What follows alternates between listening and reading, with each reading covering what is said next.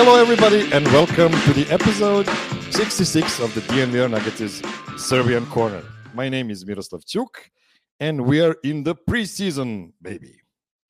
The NBA champions, Denver Nuggets, are back in town. Well, they were for a couple of hours for the media day, and then they went to San Diego for the training camp since it was too big of a group of players and coaches to fit in a high school gymnasium they use as their training facility in Denver.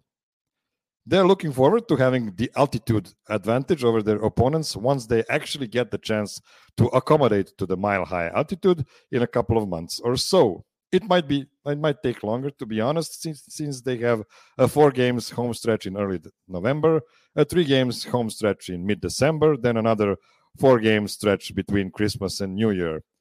You get the picture. Other than that, they will be in their team plane a lot. I don't want to bug you guys with my own takes for too long, so let me bring in some help. First, a co-host of the ever-rising Nuggets podcast called The Four Corners. He has been Buckets since '88, the biggest Nuggets fan in the state of Louisiana. Calling from the Central Time Zone, it's Peter Martin. Pete, we're almost here. The first Nuggets preseason game is in 3 days. How excited are you, and what do you want to see from the Nuggets the most from the jump? Hey, what's up, Miroslav? I'm excited. I'm just excited to see the new pieces, honestly. I mean, I think we all know how well the starters fit together. And so, the Nuggets had a lot of new pieces last year. So they've got a little bit of continuity coming back on the bench with Reggie and DeAndre and with Christian. But it's going to be exciting to see some of those new pieces, mix in, and everybody's going to be hungry.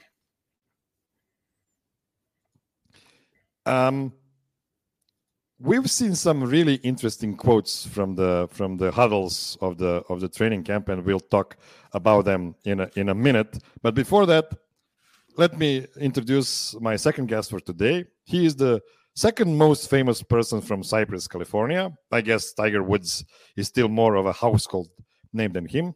Well, for now, here's a guy whose Nuggets takes I've cherished for almost a decade now. Calling from the Pacific time zone, it's at RxSmart2 for friends just Ray Martinelli. What up, Ray? How's it going? By the way, I don't know if you know who John Stamos is, but he is also from Cypress, California. Yeah, and but he is famous. Yeah, but he's like way more famous than Tiger Woods. I mean, he is famous, but he's from the 80s. He's like the Lakers of the NBA, like the team of past, So I don't know. I would not talk any trash. You're gonna get them to start having some conversations about this. Miroslav, who's the most famous person where you're from? Yeah, well, there have been some famous people living in Pančevo, not born in Pančevo, but some pretty big guys that used to live in Pančevo because it used to be a big town, big city in the time of Austro-Hungarian Empire. So most of the well-known Serbs from the 19th century, for instance, used to live in my hometown. I will not bug you with the exact names, but you can imagine it was a powerhouse of you don't want to go too Serbian Corner on us. Yeah, that's right. Maybe if I prepare a special segment with the nice graphics and everything, well, that's actually a good idea. So, Ray, is this the preseason you are most excited to see in years, or maybe not? I'll be honest with you. I'm like a little ready to not ready. I'm not ready for the season to start because I'm still on the high from just the actual title and everything. But I'm sure once the ball is up in the air, it'll get me pretty excited. I'm excited to see how the young guys do though, because you've got so many guys that you just don't know who's going to play where and who's going to kind of emerge as their core guys. It seems like it's going into training camp. It was one thing, and now everybody's talking about, okay, maybe it's going to be the older guys now. Yeah, or the vets. Yeah, let's start with the training camp because let's just do the basics first. It's always amazing to me how short it is. Yeah. Like, how the hell are these guys supposed to build actions and chemistry in a 4-day span? And the short answer is they can't. The NBA is not interested in making the game super competitive in October. They're interested in starting making money in the shortest possible time frame. That's why guys like Nikola Jokic can come to Denver 8 days before the first preseason game or 3 weeks before the first official game. They don't want the ramp up. They just want the revenue. Also, it's fair to say that the NBA players, at least most of them, are kind of like top-notch jazz musicians.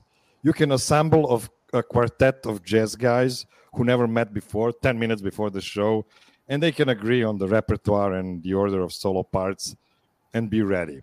Of course, they would prefer to spend some time together and jam before they have to hit the stage, as the NBA coaches would probably like to have their team for a longer time before showtime, but it is what it is. Ray, tell me, what's the most interesting piece of information for you coming from the training camp? I know we're going to talk about this, but it's the fact that Jokic loves learning about basketball. That the quote that Adam had from yesterday. I mean, I think we all knew it, right? We all kind of thought about it, but now to actually hear it, you're just like, oh, this is like totally true, because it wasn't that he was saying, yeah, I enjoy learning about this. It was more like saying, if you want to be great, you have to study. And, you know, I wonder what he like learns and what he does that's basketball related in his private time. But I really kind of have a feeling it's a lot. It's a lot more than we think. So that whole story it blew my mind, and it came out like 15 hours ago, 20 hours ago. That's what I would say. Pete, do you remember another NBA superstar talking about watching the coaches' camps, coaching seminars, and referencing to them at any point in the past? I mean, I'm sure it's happened, but to be honest, no. I feel like Kobe was the guy that was most interested in basketball, that was always kind of talking about other teams, like at other levels. You know, he obviously loved women's basketball, but I don't remember him specifically talking about a certain coach's clinic. Yeah, what is interesting to me here is Jokic had that quote that he probably held the basketball for 2 or 3 times during the offseason, which is probably not true, by the way. But, you know, I can imagine him not being too heavy with basketball physically.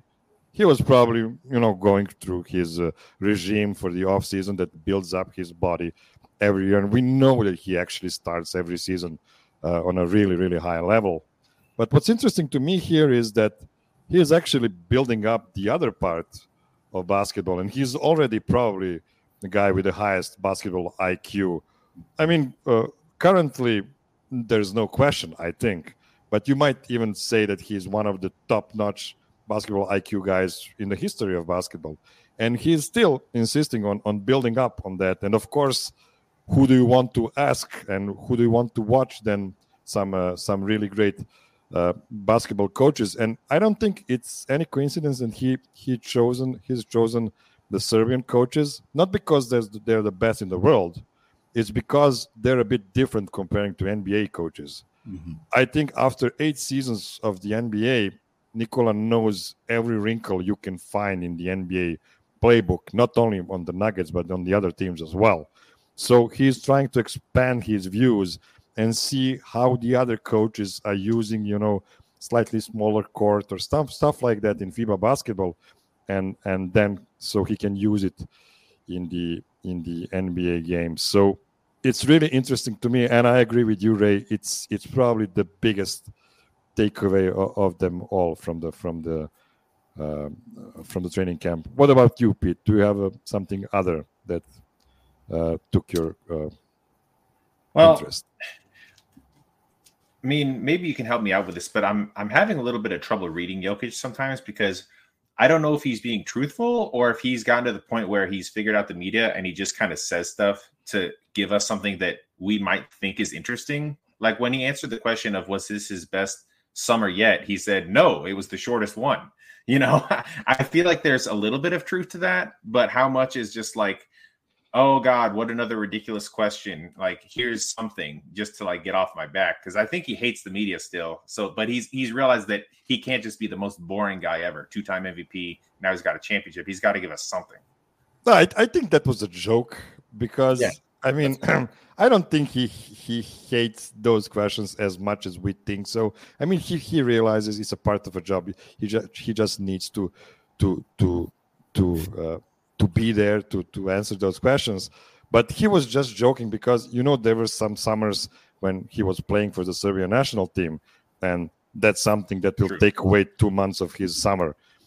Anyway, so there's not a big difference in rest time of his regular summer with the Serbian national team or this one without the Serbian national team, but with a shorter offseason because of the long playoff run. So yeah, it's a joke, and he likes to joke. And I promise you guys, he's so much funnier in Serbian. He's just making jokes all the time. It's a bit harder for him, because of the language barrier. But still, he's using his time when he can to make a joke like this. One thing I wanted to take away from the huddles of the training camp was when Michael Malone said that none of the guys playing off of the bench should feel they're entitled to a rotation spot. And we all said, yeah, of course, that's a smart thing to say. You don't want people to get complacent and stuff like that. But I think what he meant by that is that two guys in particular, one of them being Peyton Watson and the other one being Zeke Nagy, are the guys that think they're surefire rotation guys because there's nobody behind them in the pecking order. Or maybe it's more of a Zeke thing that there are no bigs behind him except for DeAndre Jordan. By the way, don't be surprised if DeAndre is actually playing game one. I agree. Like 12 minutes. Agree. So I really think it was a message to those two guys, and I think it's very fair from Malone because the Rooks have some real, I don't want to say potential, they have some real skill in them, and they can jeopardize their position in the rotation. So do you think there was something else he wanted to point out, or was it really focused on these two guys? What about you, Ray? I'm not sure if it was really focused on, I mean, maybe it was focused on them, but I definitely think that he wants them to hear it. Even like going back many years, I think that the only rookie that actually he really wasn't a rookie, but it was sort of in the Peyton Watson mold that came in his second year and was just playing regardless of what happened was Monte, right? But I think that what he looked at is what happened with Christian Brown, and that what's happened in the past, it's been successful where you just don't give the position to somebody, and even if they're in the rotation for a few weeks or a few games, they can get pulled out for a little bit if they're just either not performing it or just for any reason. I know that it really upsets fans, and I've totally argued with a lot of people on Stiffs about this, but I think it works in the long run, that they almost have to be on their P's and Q's and be making sure that I'm sure it's more of a defensive thing, but just playing at the level that's expected of them. And then by the time the playoffs roll around, if you notice, most of the time he just sort of takes off those shackles and lets them go. So that's what I hope is going to happen. Yeah, a bit in the spirit of George Orwell's 1984, we are all equal, but some of us are more equal than the other ones. Do you think that Michael Malone is setting the table that everybody has an equal chance, and some of the guys just should not feel entitled to anything before the training camp ends and the preparation games end as well? Yeah, I mean, as a coach, you have a difficult job because you got to play the best guys, but you also want to make sure that everybody's still with you in the fight, right? So I think it's smart to say everybody has a chance, because what you don't want to do is alienate a guy early and then a guy gets hurt and then you're like, oh, never mind. Come on, we need you now. So I think it's smart, and Peyton Watson, if we're being honest, he's done everything right. He's put in the time in the gym, and he's really shows that he wants this. So it seems like Malone is probably going to give him a longer leash, unless he's just completely horrible. But I think in the past, Malone's done a pretty good job about he'll play guys if they've earned it, right? And then if guys just aren't playing, he's usually been pretty right about that. There hasn't been too many guys that just weren't good in Denver and then left and then were good somewhere else. I mean, sometimes it was just a matter of, maybe not having the minutes. Like Malik Beasley's the only guy I can think of who didn't really play much in his first couple of years and then played more. But obviously Malone had his issues with him. I just think that everybody on the team right now is kind of, not in his doghouse. They're like in his good graces. So I can see them all having a role this season. Yeah. Okay. Any other huddles, takeaways you would like to mention before we move on? What about what Mike Porter said? Or was that like last week? You might have already talked about it last week, but when he talked about how his role is not going to change, I'm not sure if that was last week or was that the early part of this week? It was the first interview on Monday. It feels like the Thursday of media day, actually. Media day. Yeah. Media day was Monday, right? Yeah. Wow. That's right. The training camp, like you said, is like 2 days long. No, that was really cool because he didn't like sit there and say like he wasn't like somebody was saying something into his ear and then he was just repeating it. He actually was like, yeah, I don't think my role is going to change this much. And it seemed very honest. And Mike, to his credit, always seems to answer things really honestly, even if it gets him into trouble. And the way he said it, it was like, wow, he seems like he's pretty cool with all this. I know a lot of guys have already talked about it, but I just think that we need to give him more credit for just how much he's bought into like everything, considering where he, what he could be doing on another team as far as his role is concerned, because he's basically like, KCP or, any other 3-and-D guy, but he's damn good at it and could do better or could have a larger role. I used to be known as a Porter hater, and Pete remembers this really well. I just felt that, if you're not a complete basketball player, there's no way you can be a key guy on a championship team. But I was wrong. I mean, Michael Porter is so good at stuff he does well that, I mean, he's such a super role player. And it's always better to have a super role player on your team than a bad superstar. That's a line I stole from Adamares. Yeah. So Pete, how do you feel about Michael Porter really getting into that groove of a guy that's completely fine with a role that's far lesser than what he imagined it would be like 5-6 years ago when he was a top recruit in high school and in college? Well, in high school, I guess. How impressive is it to you now? I love it. It's great. I mean, it's sort of a two-part thing because on the one hand, I'm really happy that he's come to this realization because so many times when a team wins a championship, right, it's like that's when guys start looking out for themselves. And it seems like this Nuggets team all really like each other, and I'm sure that there's a part of him that wishes he had a bigger role, but he's still got the money and the organization believes in him. And, it's not like the superstars are selfish. So Jokic and Murray, they still pass the ball. They make the right play. I was talking to Voya in Spaces the other night, and he made a really great point. He's like, most Serbian fans didn't really like MPJ because he's like the exact opposite of the way basketball is taught, how it's being played in Europe. And that just made me think about how when you've been playing a certain way your whole life, even as hard as you work to improve, it's really hard to make that change from your style to, a high IQ style. So I think we really have to praise Porter for the way he's taken baby steps and learned over the years to fit into the system. On the other hand, I do feel bad because I do think that a big part of this is like lucky for the Nuggets that he got injured, because had he not gotten injured, I do think he would view himself more as like, I'm going to try to be a superstar, but he's just glad to be healthy and be part of a winning culture. I'm going to interject because I actually I really do question, is it something that he realized or has it just always been him and that we've given him a different amount of credit? Because if you look like back in high school, I believe they won the national championship, right? Like he was a winner in high school. And when he was in high school, like pretty much the best shot is probably going to be, no matter where he's at, just shoot the ball. So it's like he probably developed to play that way, but maybe he's just always been all about winning his whole life, and that because he was so good and they just made him score all the time, or they just had him score all the time, he was like, that's what we thought of him. Because every step of the way, it seems like winning has always seemed to be the most important thing. Even the controversial game 4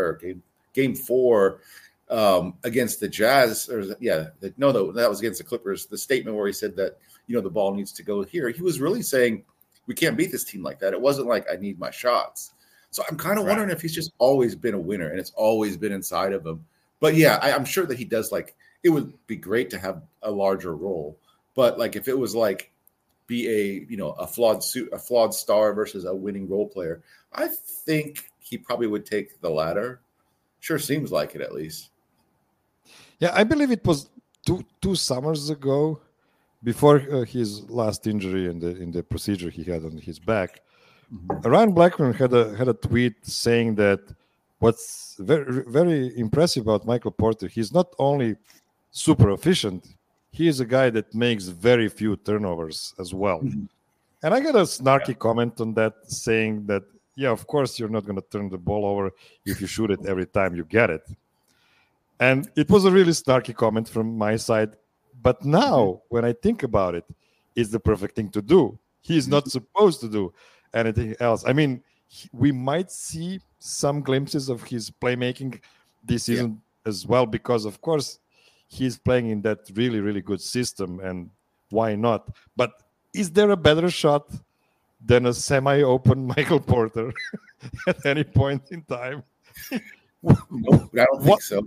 Do you want a guy with an 80% true shooting to get it instead of him? That's what I'm saying. Like, he should not be swinging the rock, so much when it gets to him and he's semi-open.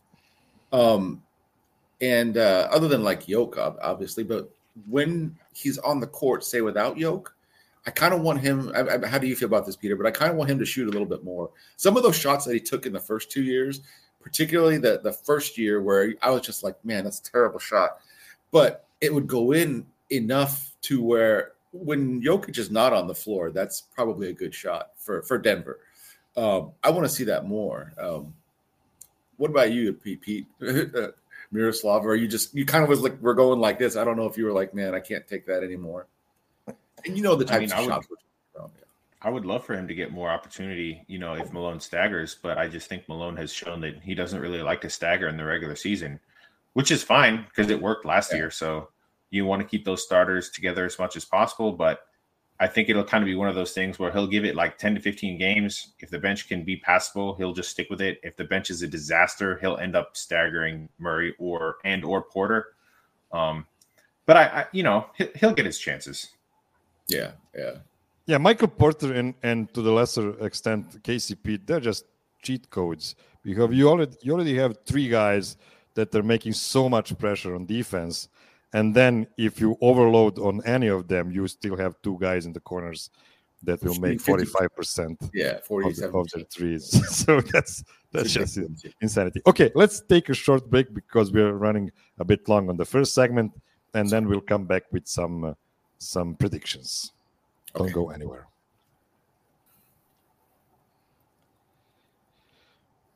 Okay, we are back. Let me take out the old presentation. So this is the title of today's show. The champions are back.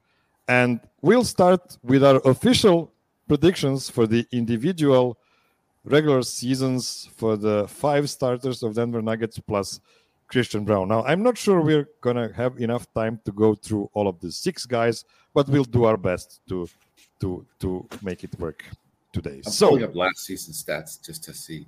Yes. Just to make sure. So we will start with this beautiful boy from Kansas called Christian Braun. So last year, in the regular season, he averaged 15.5 minutes, 4.7 points, 2.4 rebounds, 0.8 assists, 35.4% for the three-point line. When we went to the playoffs, he dropped to 13 minutes, and actually he had some games with like 1 minute or 20 seconds of playing time, so that also decreased the average. Only 3.2 points, 2.3 rebounds, 2 rebounds, 0.6 assists, 20% from 3. So these numbers are not very impressive by Christian Braun, but we know that he's not about the numbers. We know his value is far more than that. But I don't want to ask you guys what would you like to see from Christian Braun. I want your official 50 percentile outcome for him in this season. So let's start with Peter. What do you think he'll go from here individually? So I definitely think he's going to get a bump in minutes per game. I'd be shocked if he's under 20. He'll probably be right around like 23, 24 minutes a game. So that should shoot his points per game up to, I'd say, 6.5, 7, and rebounds 3.5 and like 1.2 assists then. What about you, Ray, numbers wise? I think he's going to be closer to 30 personally, just because there's so many, unknowns on there. And that's sort of where Bruce was at. And I don't think he's going to come close to Bruce's output, but I think that he might come close to Bruce as far as Mike Malone's reliance on him. I would venture to go like 30 points, but I really agree with Pete that I don't think his per 36 or per 30 are going to go up that much. Maybe just a tick up. So if he's gonna, let's just say we extrapolate this, it's probably like 12 points, 6 rebounds. Hopefully my math is okay, something like that per game. I could see him going to like 13 or 14 points per 30 minutes, something a little bit higher. I would like to see his 3-point percentage stay where it's at or go higher. I don't think that, it's a little bit too much to say, oh, he's going to shoot 40%, but it would be great if he shot 36 again. And these rookies tend to they don't really just come out shooting crazy as it goes. I just don't expect the stats to go up like a lot of people are saying. I still think his impact, though, I really do expect his impact to look a lot better, and maybe some of his impact metrics to look better than they were last year. Turnovers down as well, maybe. Yeah, I'm gonna give you a cop-out answer and say that you're both right. Like somewhere between you two guys, between Peter's 23 minutes and your Ray's 30 minutes per game. I think Bruce was like 29 minutes per game last season, something like that. And he'll probably have a bit less than that. But the biggest difference between Christian Braun and Bruce Brown is the fact that he's not a playmaker. Well, at least he wasn't until this day. We'll see what will happen in the future. So Bruce Brown, you could have easily put him instead of any of the 5 starters, and you would still have a 5 that makes sense. And with Christian Braun, you cannot do that. You will have to have in either Jamal or Reggie or I guess Jalen Pickett. Just for what if you sub out Jamal and put Christian Braun in? Who's your best ball handler then? It's Aaron Gordon, right? Yeah, if you have Yoke, I think it could work with Yoke. I actually would love that lineup with Yoke, but that's not like something you do every day. Yeah, you don't need a point guard when you have Joker out there. Well, you can say that we did not have a point guard in Jamal Murray until like last 3 seasons or something like that. Yeah, he was always a super combo guard and not a point guard. I think what we saw from him in these playoffs and especially in the finals run, that's like the point guard, Jamal Murray. I just want the last thing about Christian, and then we'll move on. Do you think you'll feel nervous when you see Christian Braun subbing in for let's say KCP for some kind of closing minutes? No, for KCP. I think KCP is a better player right now. So a little bit. I would wonder why if KCP is having a great game, but I get it. Like he's bigger, so some matchups he's going to be better. I don't trust him as much shooting as KCP, but that's to be expected. KCP is one of the great shooters in the league. What about if he's in instead of Michael Porter? What do you say, Pete?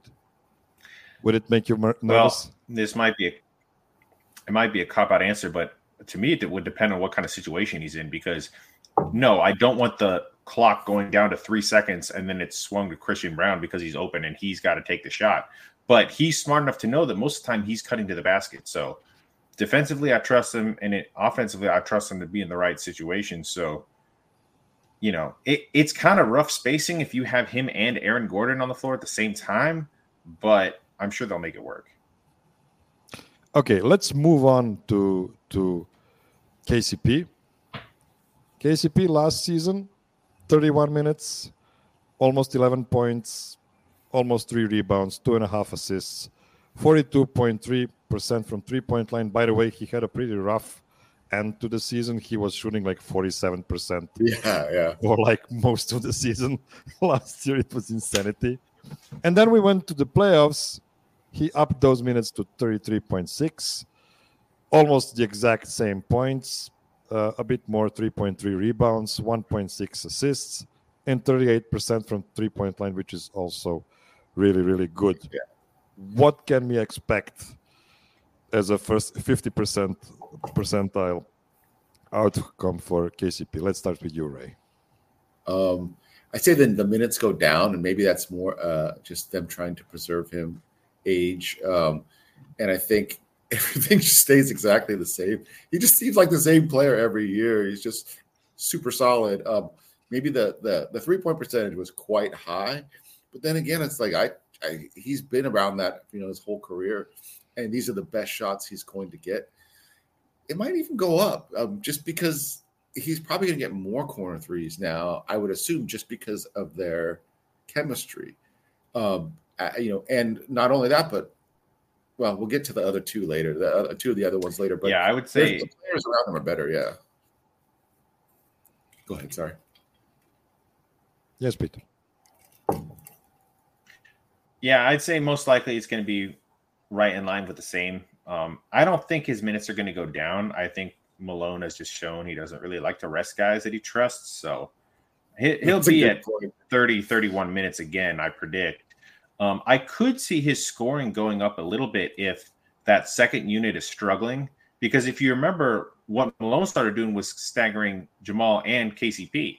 So he's really good on that, that secondary action where he just kind of, rubs around on that screen on the wing, and then he's able to get to that little elbow jumper, and that's a good way to like break up a run another team's got going. So he can definitely give you more offense if you need it. It's just the Nuggets have such an embarrassment of riches. All they need him to do is run to the corner and space the floor. I think we'll see KCP with the bench more this season because he's shown that you can create some actions for him. He's really good from the top of the key. He's really good around the free throw line with his jumpers. I think it might be something similar to what we got from Jeff Green last year. Like when you have no offensive power whatsoever on the court, you just put the ball in the Jeff Green's hands and hope for the best for like 3 possessions in a row.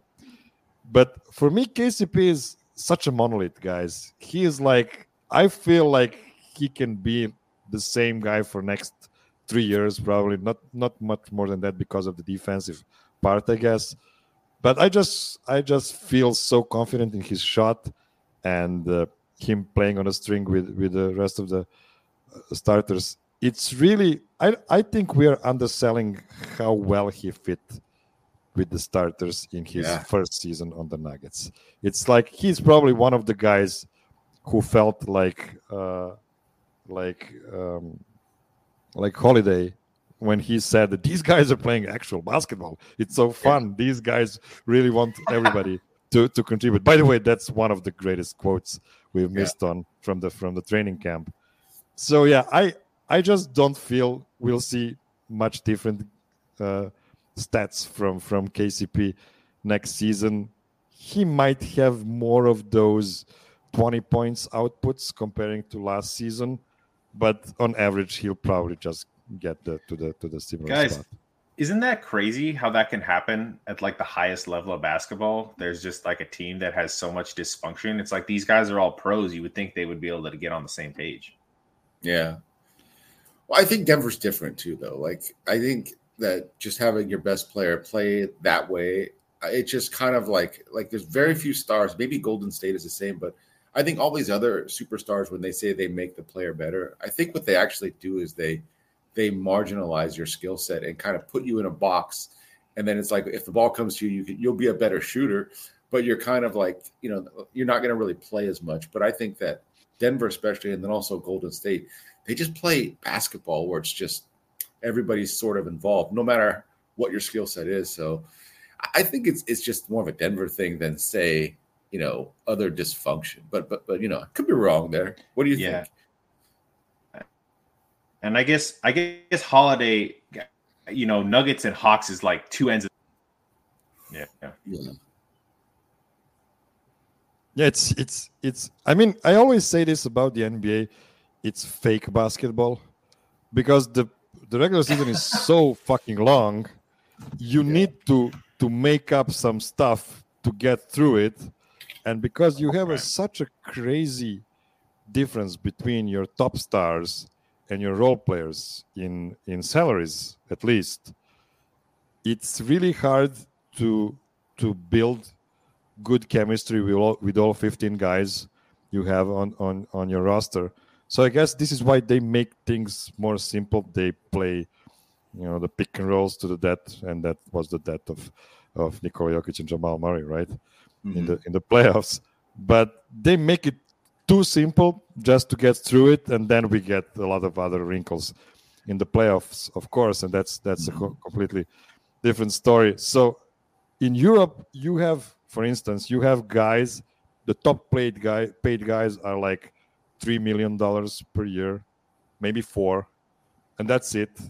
So you can imagine that the last guy on the bench, he does not get like 20 times less than the top stars. So I guess it's easier to create chemistry over there and to rely on more of your guys in that kind of situation. So yeah, that actually makes sense, that some guys will just never play real basketball in NBA, depending on which team they come on to. Okay, one more guy before the break, Michael Porter Jr. So Michael Porter Jr. last year, only 29 minutes per game, and if you ask me, perfect amount, just perfect. 17.5 points, 5.5 rebounds, 1 assist, 41.4% from the three-point line. That was his career worst, right? Mm-hmm. He was always a bit better than that, or a lot better than that. In the playoffs, almost 33 minutes, 13.5 points, 6 rebounds, 1 assist, 35%. By the way, he had a really good three-point shooting stretch in the playoffs before those finals, when he just stopped shooting. I mean, he continued shooting, he just stopped hitting. But what you gonna do? So I'm gonna let Peter cook with this one first. So you're a dedicated Michael Porter guy. So give us your prediction for him. Yeah, so I'm really hoping that Malone lets him play just as much as the rest of the starters. Hopefully that minutes per game can bump up a couple to 31, 32. So we should be able to get his points per game over 18, thinking like 18 and a half. I really want to see him get his rebounds up to like 7 if possible, at least clear 6. And then, he's keeps improving as a passer. He probably won't get to 2 assists a game, but maybe get to like 1.5, hopefully. And, the 3-point shooting, I don't think it's going to go anywhere, but he takes so many that I don't anticipating it getting much better. He's kind of going to stay sort of between 40-45%. Ray?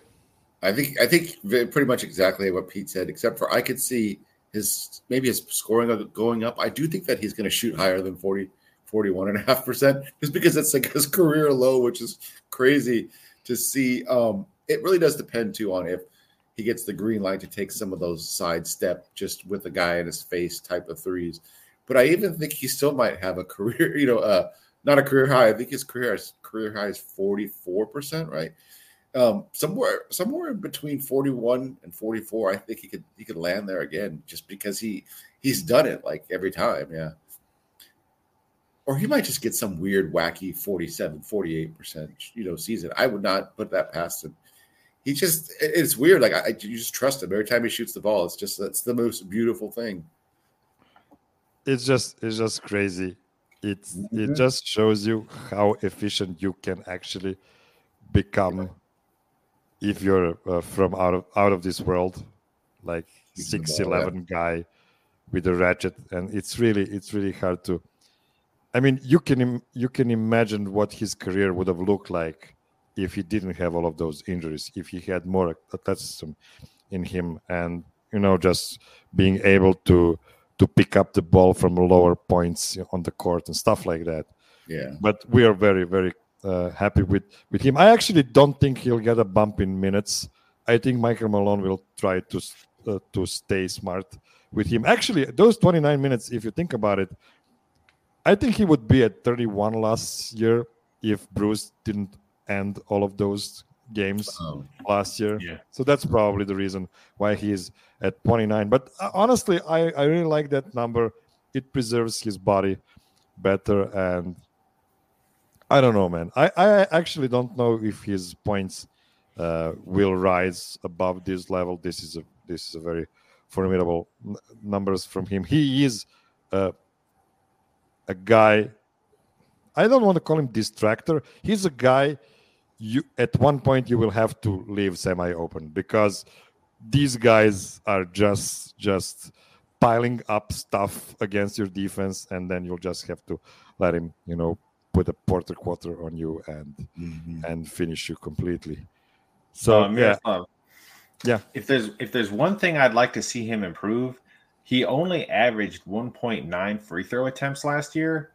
If he's worked on his handle again, like he said he did, and then he feels like he's starting to get a little bit more of that athleticism back, I feel like he should be able to attack the basket a little more and just be around the rim more, because he's been a good offensive rebounder when he's really trying. But I think sometimes coming back for the injury, he might just be hesitant to get inside and mix it up a lot. But we've seen he's been a really good, effective rebounder and finisher inside when he wants to be. So if he hesitates less this year, I think he'll have more easy baskets inside and hopefully get to the line more as well. Okay, let's take a short break now, and then we'll go to Aaron Gordon. Okay, let's continue with our predictions. So Aaron Gordon, last season, 30 minutes on the nose, 16.3 points, 5.5 rebounds, just like Michael Porter, 3 assists, 34.6% from the three-point line.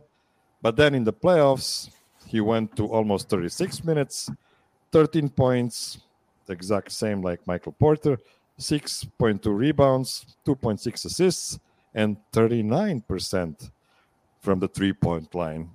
Was this percentage in the playoffs fake or real, Ray? What do you think? Fake. I think he's like an okay shooter, but he has stretches where he's shooting 39%. I think he shot that for like the first few months of the season. And to me, it doesn't even matter though, because he's so good at screening and just being a good player that him shooting 20% from the 3-point line is still getting guys wide open, because you have to guard him. We saw what the Lakers tried to do, and they couldn't guard him. They kept on running KCP off the screens, or his man off of that. Aaron Gordon would screen, and there's nobody there to pick up KCP, etc. Going back to the whole thing, I think that 35% would be great if he just keeps shooting in that range. I think he could shoot that. That would actually might be his career high or getting close to it. But everything else, I kind of think it's going to stay the same. Maybe a little bump in points, and him and Michael Porter are going to be kind of going after the same rebound. So if one goes up, the other one might go down. I think the Nuggets are a great rebounding team. Maybe his assists go up if he starts staggering more too. He's a really good just a really good basketball player, and I can see that his assists going up. Peter, you've seen his assist from the training camp, the small piece of action we got to see from him. How excited are you for Aaron Gordon's season, and what do you predict? I'm excited. I have to say though, I am a little bit not worried, but just sort of hesitant, because he said that the goal is to get better this season, which is good. I just hope he doesn't mean expand his game. He should just continue to do exactly what he did last year and try to do it at an even more efficient level. We've been saying this for years, but the easiest thing for him to improve on is his free throw shooting. I think he's still in like either the low 70s or 60s. I don't have it in front of me. So that's like something that is just, getting in the gym and working on it. The 3-point shooting, it comes and goes. He definitely won us a couple of games with some hot shooting. But man, 39% in the playoffs, that's pretty crazy considering who he was guarding, right? I mean, you got to throw in the fact that he's guarding Karl Anthony Towns in round 1, Kevin Durant in round 2, LeBron James in round 3, and Jimmy Butler in round 4. That's a murderer's row, so he's always guarding the other team's best or like most physical forward. And then he still basically didn't lose much production. So, I mean, yeah, a guy like that to have on your team, I think it's safe to say Aaron Gordon is the glue of the Nuggets. You really can't replace him. Yeah. Another guy I was way wrong about, by the way. Yeah. I was way wrong about him. I did not like that trade at all. You hated the trade. Oh, my God. I was so wrong. Yeah. Yeah, I hated it. Anyway, go. I mean, who could have foreseen a guy coming to Denver, to Sombor for 3 days this summer to hang out with Nikola? And you can feel like, you just tell me what to do, man. I'll just do whatever you tell me, because I know that's the best play every time. And I've listened to Keith Parrish and Dave DeFore a couple of days ago on the Daily Ding, and they mentioned how it is possible that Dame Lillard and Giannis Antetokounmpo will create the highest offensive rating based on their pick and roll. It will be either that or whenever Nikola Jokic touches the ball in any capacity. Yeah. So basically, Aaron Gordon is just a guy that figured out, okay, I'm his guy. I'm going to do whatever he asked me to. And we've seen the fruits of that in crazy. A year ago, we did not know that the Nuggets are winning the championship.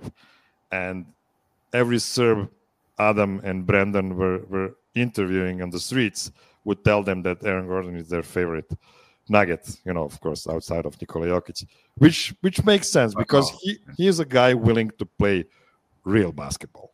Mm-hmm. Okay. So let's take one more short break before we get to the main two guys. Don't go anywhere.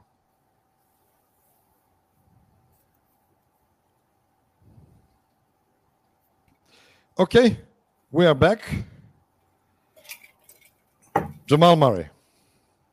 Jamal Murray is the most interesting guy here, and I'm going to have some controversial takes here, and Peter will expect that because I already mentioned that on his pod a couple of weeks ago, or maybe a month ago. I don't remember when it was. But last season, 33 minutes per game, 20 points on the nose, 4 rebounds, 6 assists, 40% from three-point line. But then the playoffs came, 39 minutes, 26 points, almost 6 rebounds, more than 7 assists, including 10 assists per game in the finals, and almost exactly 40% from the three-point line. So, Ray, is Jamal Murray going to be all-NBA guy this season, which means that he's going to be great from the jump? I think he actually is going to be great from the jump, but I'm going to say no because there's so many guards and, there's so many guards that he'd have to compete with, that he'd have to go over. By the way, this season will be the first season where there are no positions in the All-NBA. So you can have 15 guards if you want. But won't that make it even harder then, since we're going to be putting, like some of the larger positions there? Yeah, I think that it's just going to be hard for him to make it. I think All-Stars is definitely there. His stats, I think it could be closer to somewhere in between the two that we're seeing here, 20 and 26 points per game, perhaps even more if he decides to push advantages that he typically doesn't push. And also, he's probably going to be fully healthy. Whereas last year we had, probably 30-40% of the season where he wasn't quite right yet. So that's baked into this first number. But yeah, I think he might start pushing some edges that he doesn't normally push in the regular season, like pulling up a jillion times from three. If you notice that, like when he's playing right, he's taking 9 threes a game or 8 threes a game, especially in the playoffs. He didn't do that in the first part of last season. And I was wondering, and he doesn't do that normally. And I'm wondering if that's just he's trying to work on his game, or if it's more of a, just when he feels more comfortable, he's going to take more of those threes. There's so many times as fans, don't you sort of you're like, why didn't you take that three? You just, dribbled the ball and then pulled up for a tougher shot. And I used to get mad at that, but now I think it's awesome. And I think it's part of what makes him so difficult to guard in the playoffs is that he has so many other counters that aren't just the analytical shots that you would normally want to go with. Pete, I just went off on a tangent. Sorry. Pete, I'm gonna ask you something different.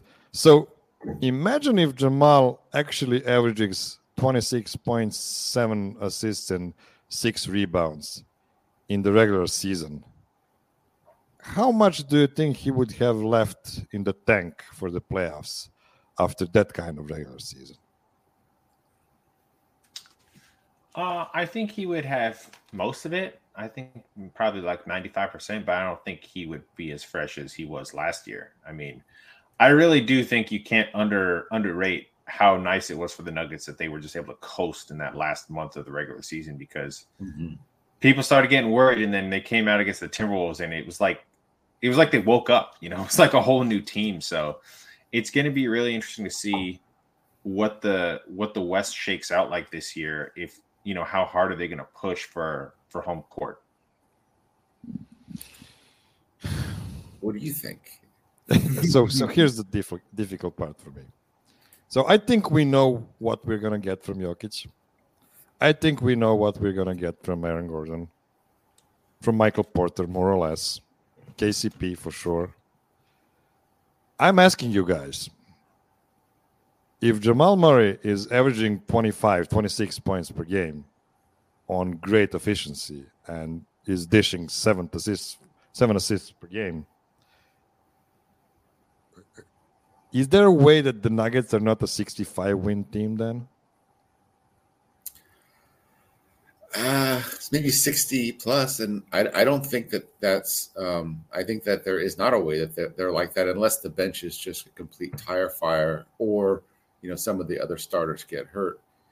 I think that that's sort of what's going to happen, and I don't want to say they're going to be a high wins team, but I was really predicting a lower win total up until just recently, but they just seem like they're not going to be in this funk that they were at the beginning of last season. Granted, a lot of that was their road trips and everything else, but I could see them winning that many. And I think I know where you're getting at. You're just going to say that maybe he's going to rest a little bit, or what do you see? I actually think he's going to take it slow again. This is my official prediction. I think we're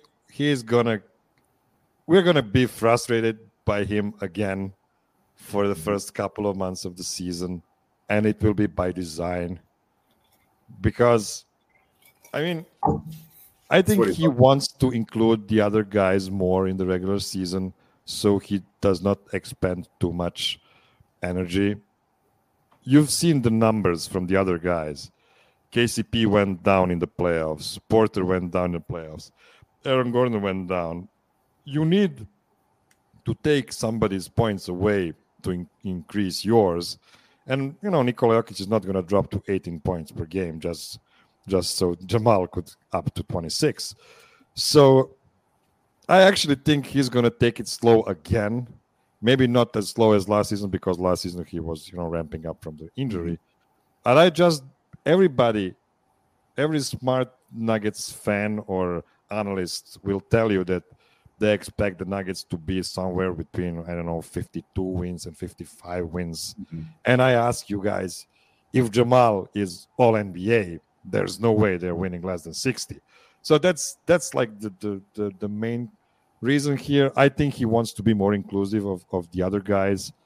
And I actually would like that. On the other hand, he has that motive of big money waiting for him next summer if he actually gets to the All NBA top 15. So we'll see. We'll see what's the path that he will take. But I would say he would stay at like 22 points, maybe 6.5 assists, which is pretty good. Last season, his total of 6.2 assists Really good. per game was really good comparing to any other season. His previous record was like 4.8. That's a huge bump. Oh wow, yeah. Last season. So can I say one thing to defend Jamal real quick? Of course.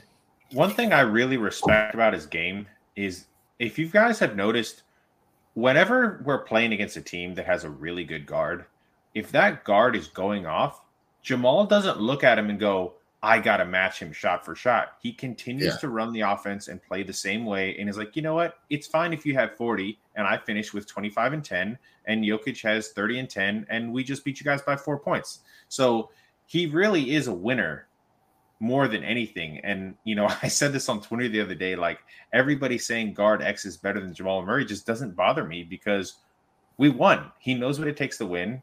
We're good enough to win with him. And if he continues to put up numbers like this in the regular season and keep rising in the playoffs, I would totally take that. Yeah.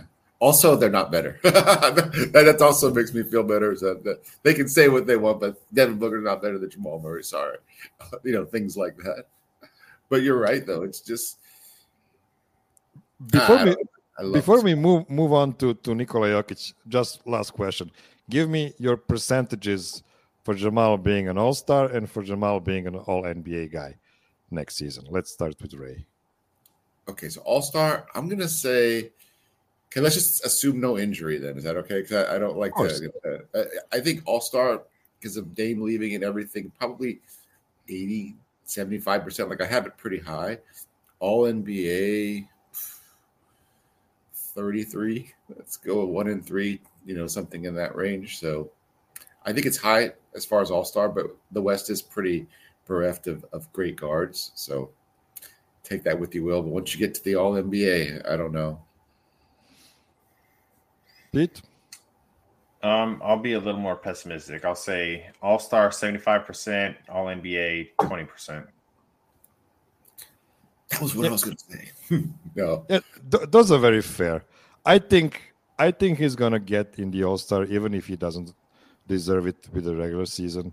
He just needs to stay at the same level, and people will be, but you know they are the 1 seed and they did win the effing championship, so we cannot give them only one All-Star player again. I mean, unless like Michael Porter he's having a crazy first couple of months, like scoring 27 points per game, or Aaron Gordon, you know, averaging a double-double with I don't know, 20 points or something like that. But other than that, I think he's like an 80% All-Star, maybe 85% chance, and All-NBA. I mean, I would like to think that there's a chance for him.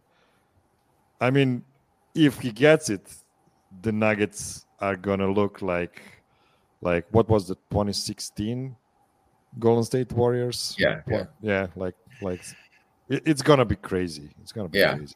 Which might not be a good thing. You know, it's true. Yeah, it might not be. You don't want to be like 15 games above the number 2 seed because you will have tried way too hard. Yeah. We've crossed some bridges, guys.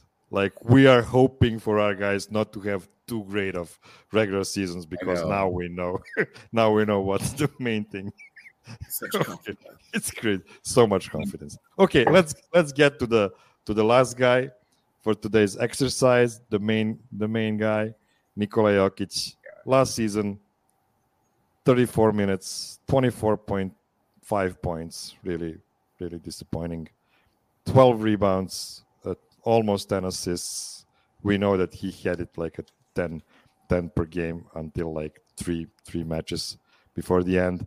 And then 38% from the 3-point line, which is pretty crazy. Although on only like two attempts, I think, per game. And then in the playoffs, 40 minutes, 30 points, Sorry. 13.5 rebounds, 9.5 assists, 46% from the 3-point line on like 4.5 attempts. Come on, man. Come on. So, what more? Okay, not what more. What can we expect from him? You can compare it to last 3 seasons or take it whatever you want. Peter. I think his numbers are going to go slightly down, scoring and rebounding. I just think, if Porter is more spry, he's going to get in there for more rebounds. And, I just think Murray is going to take it upon himself starting out healthy. He'll probably be scoring more. So that'll take a few shots away. The assists, it'll probably stay pretty consistent. I mean, it'd be really cool if he could get to 10 per game. But I don't think he hunts assists. They just kind of happen or they don't. So if the other guys on the team have a good shooting year, he could get to 10 assists. And then the 3-point shooting is just, man, what a great year he had. I don't know if he can do that again. Maybe he can, but it's kind of a bonus when he shoots that well. Ray, are these 46% real? You know what? I think, honestly, this is so crazy. But I think that in the mid to low 40s is like, if he really wanted to, that's what he would shoot. Because he just seems to like only be doing this when the games are really hard. Maybe it's a concentration thing. And it probably is. I don't get it. But yeah, I think he's a 40% 3-point shooter in the games that matter, or more maybe. He's ridiculous.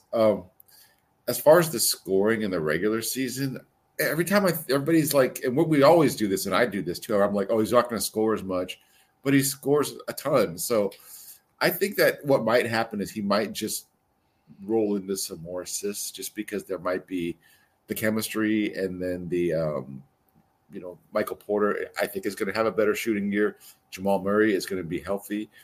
I could just see that extra assist getting there more often. And the only thing that might lower those numbers, and this is for all the guys, it might be just that they're blowing guys out, which I could also see happening. Same thing basically with Yoke, but just probably better than I expect. Better than I'm saying now, because it always is. He always shatters expectations. I have one real sneaky thing for you in the weeds, Miroslav. One rule change the NBA made this year was I believe they added a second coach's challenge if you win your first one. So Michael Malone smartly almost always uses his challenge on a Jokic foul that he doesn't think is a foul. So we've seen that impact games where he has to go to the bench with foul trouble early. If he has an extra foul to play with, or I just mean overturned, there's going to be games where he's playing 5 to 7 more minutes that he usually wouldn't have gotten last season. Oh, see, so it's going to be triple double easily. That's right. Had those stats. He'll be playing more, so they'll be blowing guys out. So they'll be, we're cocky at this point, but so then they'll just be resting. No, you're assuming the bench is going to be good if you're saying that. Oh, that's right. So they'll just play the bench more to keep it closer. Okay, that makes sense. It's really hard to grasp what can you expect from him, but let's make it simpler. What are his percentages? What's his chance of getting his third MVP, regular season MVP, next season, with everything we know now? Oh man, what is he at right now? Like plus 400 or plus? I haven't looked at it in a long time. Yeah, he is the top prospect for the MVP. Yeah.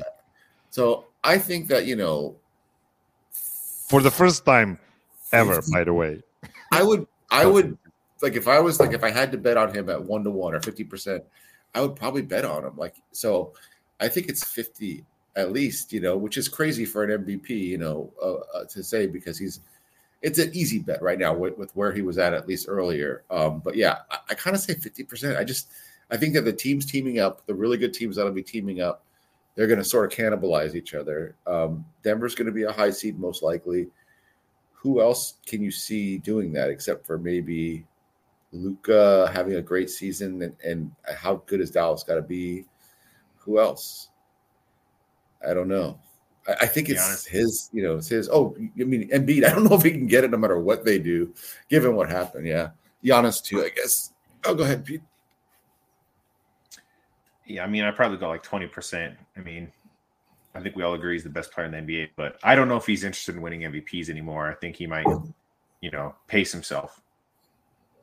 But he can be not interested and still be like MVP numbers. That's what's crazy. Guys, yeah, I don't know. He would have won it last year if it wasn't for that shit show made by Kendrick Perkins.